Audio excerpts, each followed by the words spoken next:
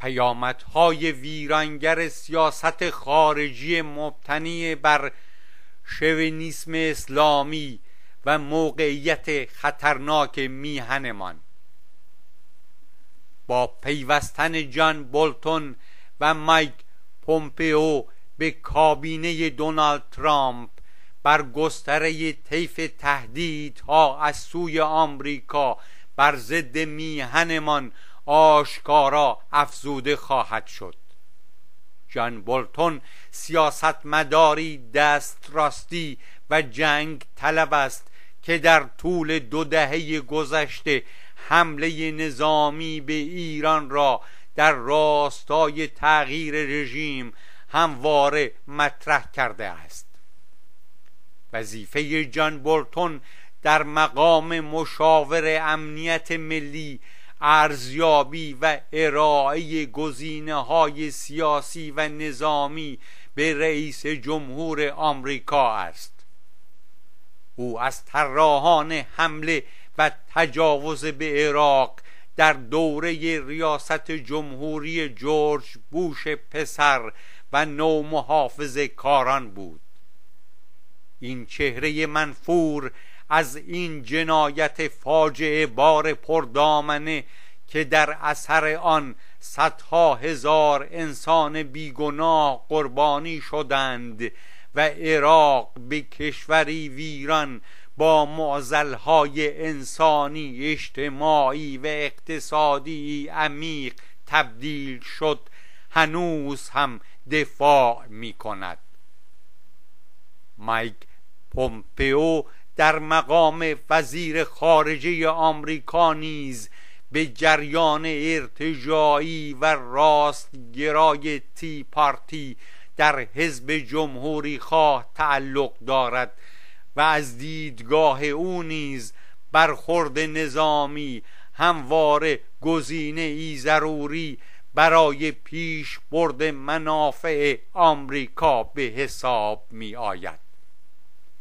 هر دوی اینان، جان بولتون و پومپئو، همراه با دونالد ترامپ، سران دولت اسرائیل و عربستان سعودی در مورد لغو کردن قرارداد برجام و استیلای جو تنش و شدت یافتن تحریم‌ها همداستانند. افزایش بودجه نظامی و ساخت نسل جدیدی از سلاح‌های جنگی مانند تولید بمب‌های اتمی کوچک قابل استفاده تر، از جمله تصمیم‌های اخیر دولت ترامپ به منظور افزایش قدرت تهاجمی آمریکا و به ویژه تکیه آن بر توان حمله اتمی است. هدف این گروه بندی خطرناک در کاخ سفید در ارتباط با میهن ما ایران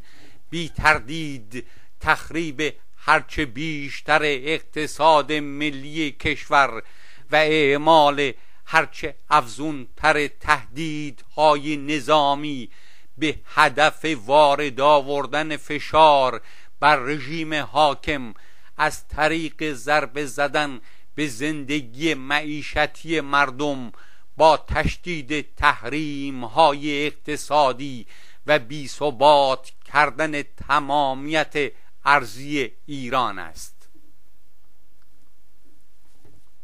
به سخنی دیگر، ائتلافی قدرتمند از نیروها و سیاستمدارانی بر گرد دونالد ترامپ در حال شکل گیری است که برنامه‌هایی بسیار خطرناک در چارچوب تغییر رژیم با افزودن فشارهای کمرشکن بر مردم و به مخاطره انداختن امنیت و حق حاکمیت ملی را در دستور کار قرار داده اند.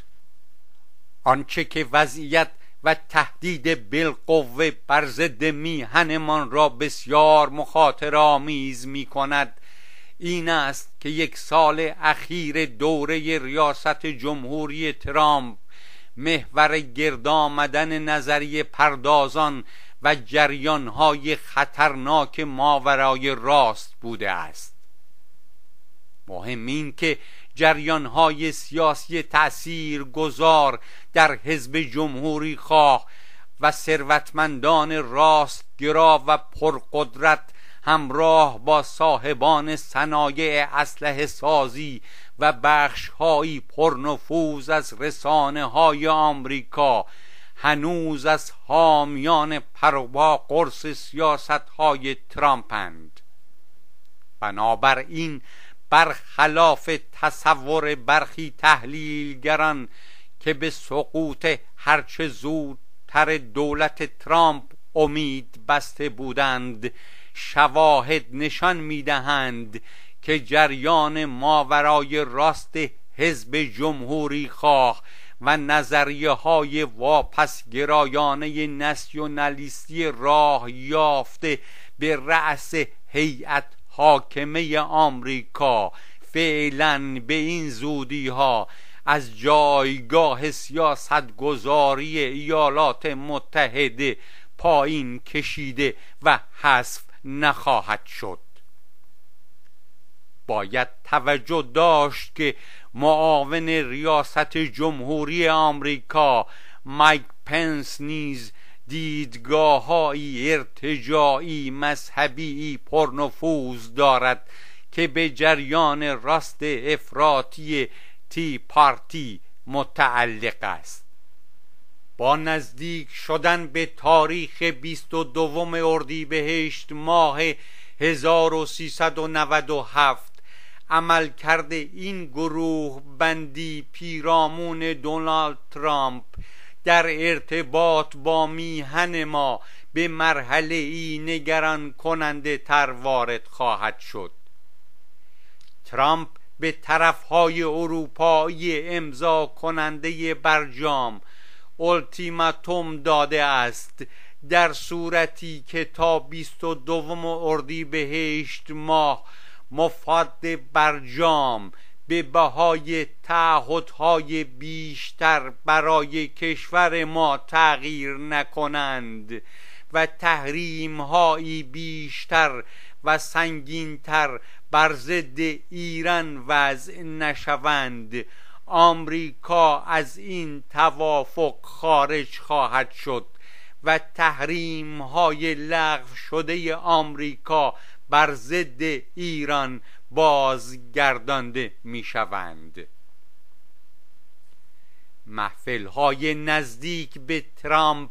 نه تنها به دوام و ثبات معاهده‌های بین المللی و عرف‌های معمول دیپلماتیک تمایلی ندارند، بلکه گرایش نظری و عملی آنها در این عرصه در پشت شعار اول آمریکا به صورتی آشکار و عمدی به دنبال ایجاد ابهام و بی‌ثباتی به منظور در هم شکستن ساختارهای موجود بوده است. تلاش این گروه بندی گرد آمده به دور ترامپ نجات سرمایه‌داری و تمدن غرب از طریق نوعی گذار نظام سیاسی، اقتصادی، اجتماعی کنونی در آمریکا و جایگزین کردن آن با برپایی نظمی دیگر است که ناسیونالیسم افراطی و دیدگاه‌های اجتماعی محافظه‌کارانه و واپسگرایانه از ارکان اصلی آن خواهند بود. در این راستا اعمال خشونت،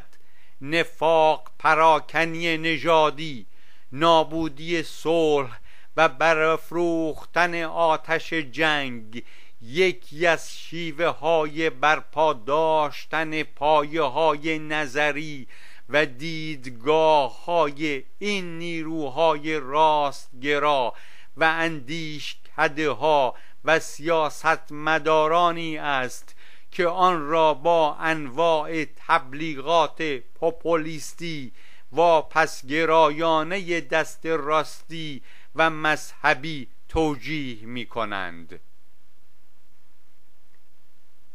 بر سر کار آمدن دونالد ترامپ وسیله ای بود برای وارد کردن نظریه های ماورای راست در تمام عرصه های سیاست های کلان آمریکا. بدون اغراق می توان گفت صلح، امنیت و آینده بشریت به وسیله دولت ترامپ و اندیشکده‌ها و سرمایه‌های کلان پرنفوذ پشتیبان او در خطر نابودی افتاده‌اند. اکنون به منظور حفظ هژمونی اقتصادی و نظامی آمریکا، سیاست‌های امپریالیستی این کشور با بعدهایی جدیدتر و خطرناکتر کشور ما را در زمینه‌های اقتصادی و نظامی هدف خود قرار داده است. شوربختانه در این گذرگاه حساس و سرنوشت ساز در تاریخ بشر و مردم ما، در حالی که هیئت حاکمه آمریکا هر روز بیشتر در این گونه نظریه های ماورای راست و شبه فاشیستی در میغلطد و در حالی که عنصرهایی بغایت خطرناک و ضد بشری مانند ترامپ و بولتون و پومپئو در کنار مایک پنس معاون ترامپ و جیمز ماتیس وزیر دفاع در جایگاه تصمیم گیری قرار میگیرند، کشور ما ایران حاکمیتی ملی و مردمی ندارد. در مقابل این خطر و تهدید بزرگ از جانب آمریکا و شرکای منطقه‌ای اش، حکومت ولایت فقیه و در رأس آن علی خامنه‌ای هنوز هم سیاست‌های خارجی کشور را بر اساس شووینیسم اسلامی تنظیم می‌کند. واقعیت امر این است که در خلال 3 دهه گذشته هسته اصلی سیاست‌های خارجی رژیم ولایی و به ویژه در ارتباط با خاورمیانه شکل صدور انقلاب اسلامی به خود گرفته و به اجرا گذاشته شده است. علی خامنه‌ای و سپاه پاسداران نظام در این رویکرد ضد ملی نقشی اساسی بازی کرده اند. طیف‌هایی گوناگون از نهله‌های واپسگرای شیعی در خاورمیانه و تبدیل آنها به نیروهای شبه نظامی برون مرزی زیر فرمان پاسداران نظام و دستگاه ولایت به هدف برپایی جنبش اسلامی و انقلاب‌های اسلامی زیر لوای مبارزه با استکبار و صهیونیسم سازماندهی و بسیج می‌شوند. برخلاف تبلیغات نظام و ادعاهای قاسم سلیمانی فرمانده سپاه قدس، فعالیت‌های نظامی برون مرزی سپاه نه تنها به حفظ امنیت کشور کمکی نمی کند، بلکه ایران را با خطراتی بسیار نگران کننده روبرو کرده است. فعالیت‌های نظامی و اقتصادی گسترده برون مرزی سپاه همانند دیگر سیاستهای ماجراجویانه رژیم ولایی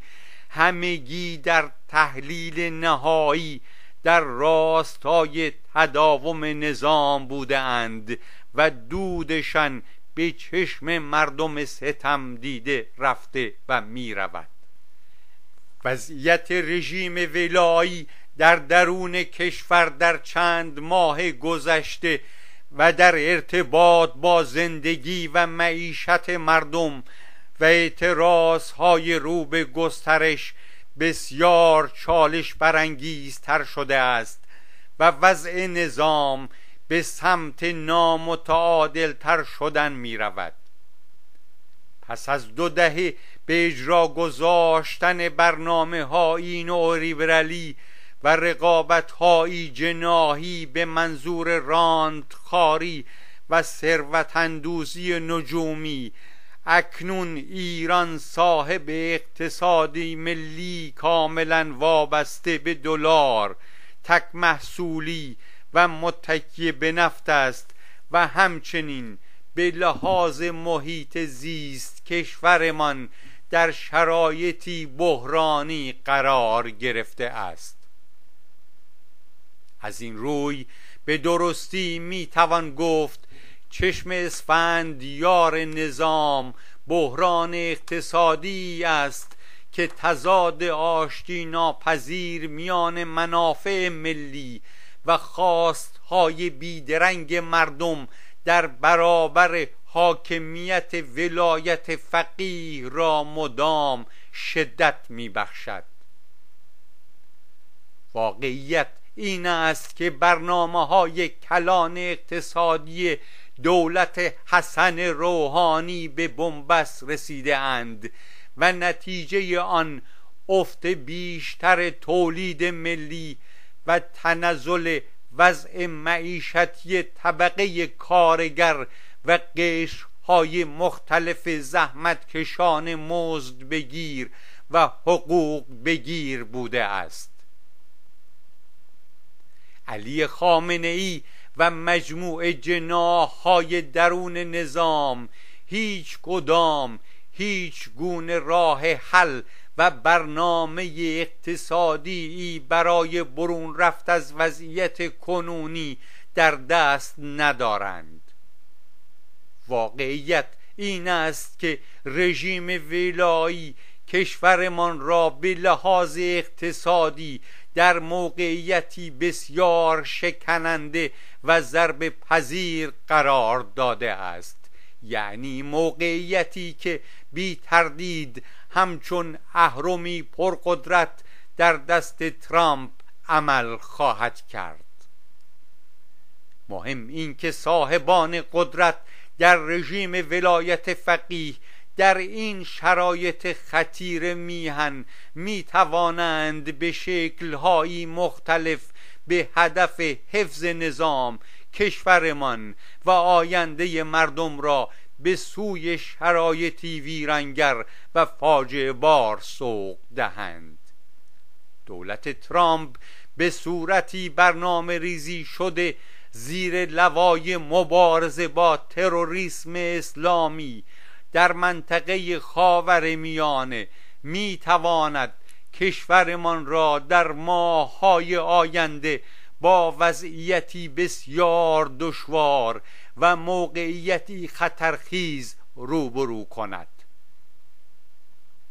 حزب توده ایران معتقد است در شرایط مشخص کنونی می باید رژیم ولایت فقیه را از طریق بسیج افکار عمومی و فشار از بطن جامعه وادار کرد تا با پرهیز از سیاستهای ماجراجویانه و مداخله گرایانه در منطقه بهانه ها را برای تشدید تنش و برخوردهای خطرناک نظامی محدود نماید.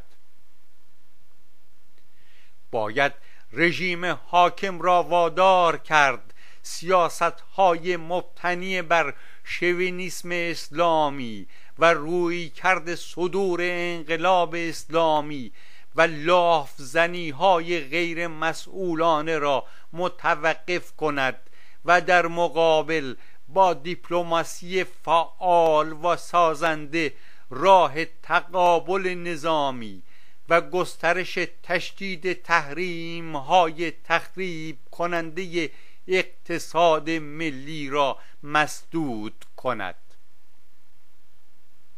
اکثر مردم میهن ما ضمن مخالفت شدید با حاکمیت استبدادی رژیم ولایت فقیه در عین حال خواهان دفاع از حاکمیت ملی و حفظ صلح هستند.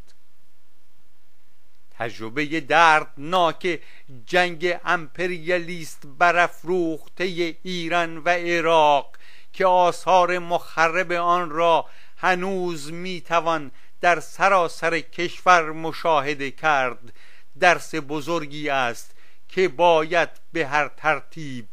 جلو تکرار آن را گرفت.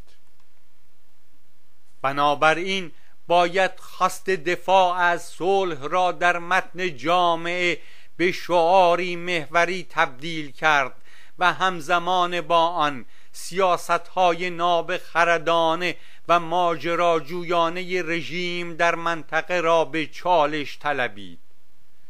هر نوع بهانه و لافزنی‌های ماجراجویانه در رابطه با امکان رویارویی نظامی بین ایران با آمریکا، اسرائیل و عربستان سعودی، چه به صورت جنگ مستقیم یا به طور نیابتی، باید از میان برد و بر اهمیت دفاع قاطعانه از حفظ صلح به همراه حفظ حق حاکمیت ایران تأکید ورزید.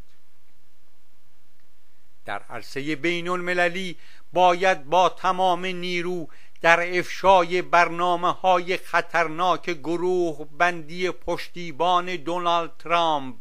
و اتحاد بین آمریکا، اسرائیل و عربستان سعودی بر ضد مردم و میهن من کوشید و در مسیر برپایی کارزارهایی مؤثر برای حفظ صلح با در نظر داشتن همبستگی همه جانبه با مصالح عالیه مردم ایران تلاش کرد. حزب توده ایران بر این نکته تأکید می کند و بر آن است در شرایط کنونی و در نبود جنبش مردمی سازمان یافته و ادامه تلاش ها برای شکل دادن به جایگزینی مترقی و فعال و خیمتر شدن وضعیت معیشتی مردم و بروز شرایط رعب‌انگیز و استیلا یافتن ذهنیت یأس و استیصال در متن جامعه می تواند به سهولت فرجامی واپسگرایانه تر برای میهن من رقم زند. از این روی ضرورت لحظه ایجاب می کند به هر طریق ممکن از رشد احتمال بروز رویارویی نظامی و اعمال تحریم‌هایی بیشتر بر ضد اقتصاد ملی میهن من جلوگیری کنیم. در این صورت است که مردم و نیروهای پیشرو می توانند سطح مبارزه جنبش مردمی برای گذر از مرحله دیکتاتوری را هدفمندانه و قدم به قدم با سازماندهی بر اساس خواستهای بیدرنگ اقتصادی، سیاسی و اجتماعی جامعه بالاتر ببرند. در شرایط بروز وضعیتی تشنج آمیز در کشور یا افروخته شدن آتش جنگ و اعمال تحریم‌های کمرشکن بر توده ها به همراه تشدید سرکوب و جو امنیتی و در تند بادهای حوادث کشور، ترامپ و متحدانش و عنصرهای ایرانی خطرناک در درون و بیرون رژیم ولایی می توانند در موقعیتی قرار گیرند که با استفاده از اهرم‌های اقتصادی، جنگ و ایجاد هراس و سرخوردگی در جامعه مسیر تحولات و حرکت آینده میهنمان را در جهت هدفهای ضد مردمیشان کانالیزه کنند. به باور ما فقط عمل برنامه ریزی شده جبهه متحد نیروهای ملی و دموکراتیک کشور در مسیر دفاع از صلح، دموکراسی و عدالت اجتماعی می تواند از سیر تحولات در چنین سمت و سوی ضد مردمی جلوگیری کند. به نقل از نامه مردم، ارگان مرکزی حزب توده ایران، شماره 1048، 13 فروردین ماه 1397.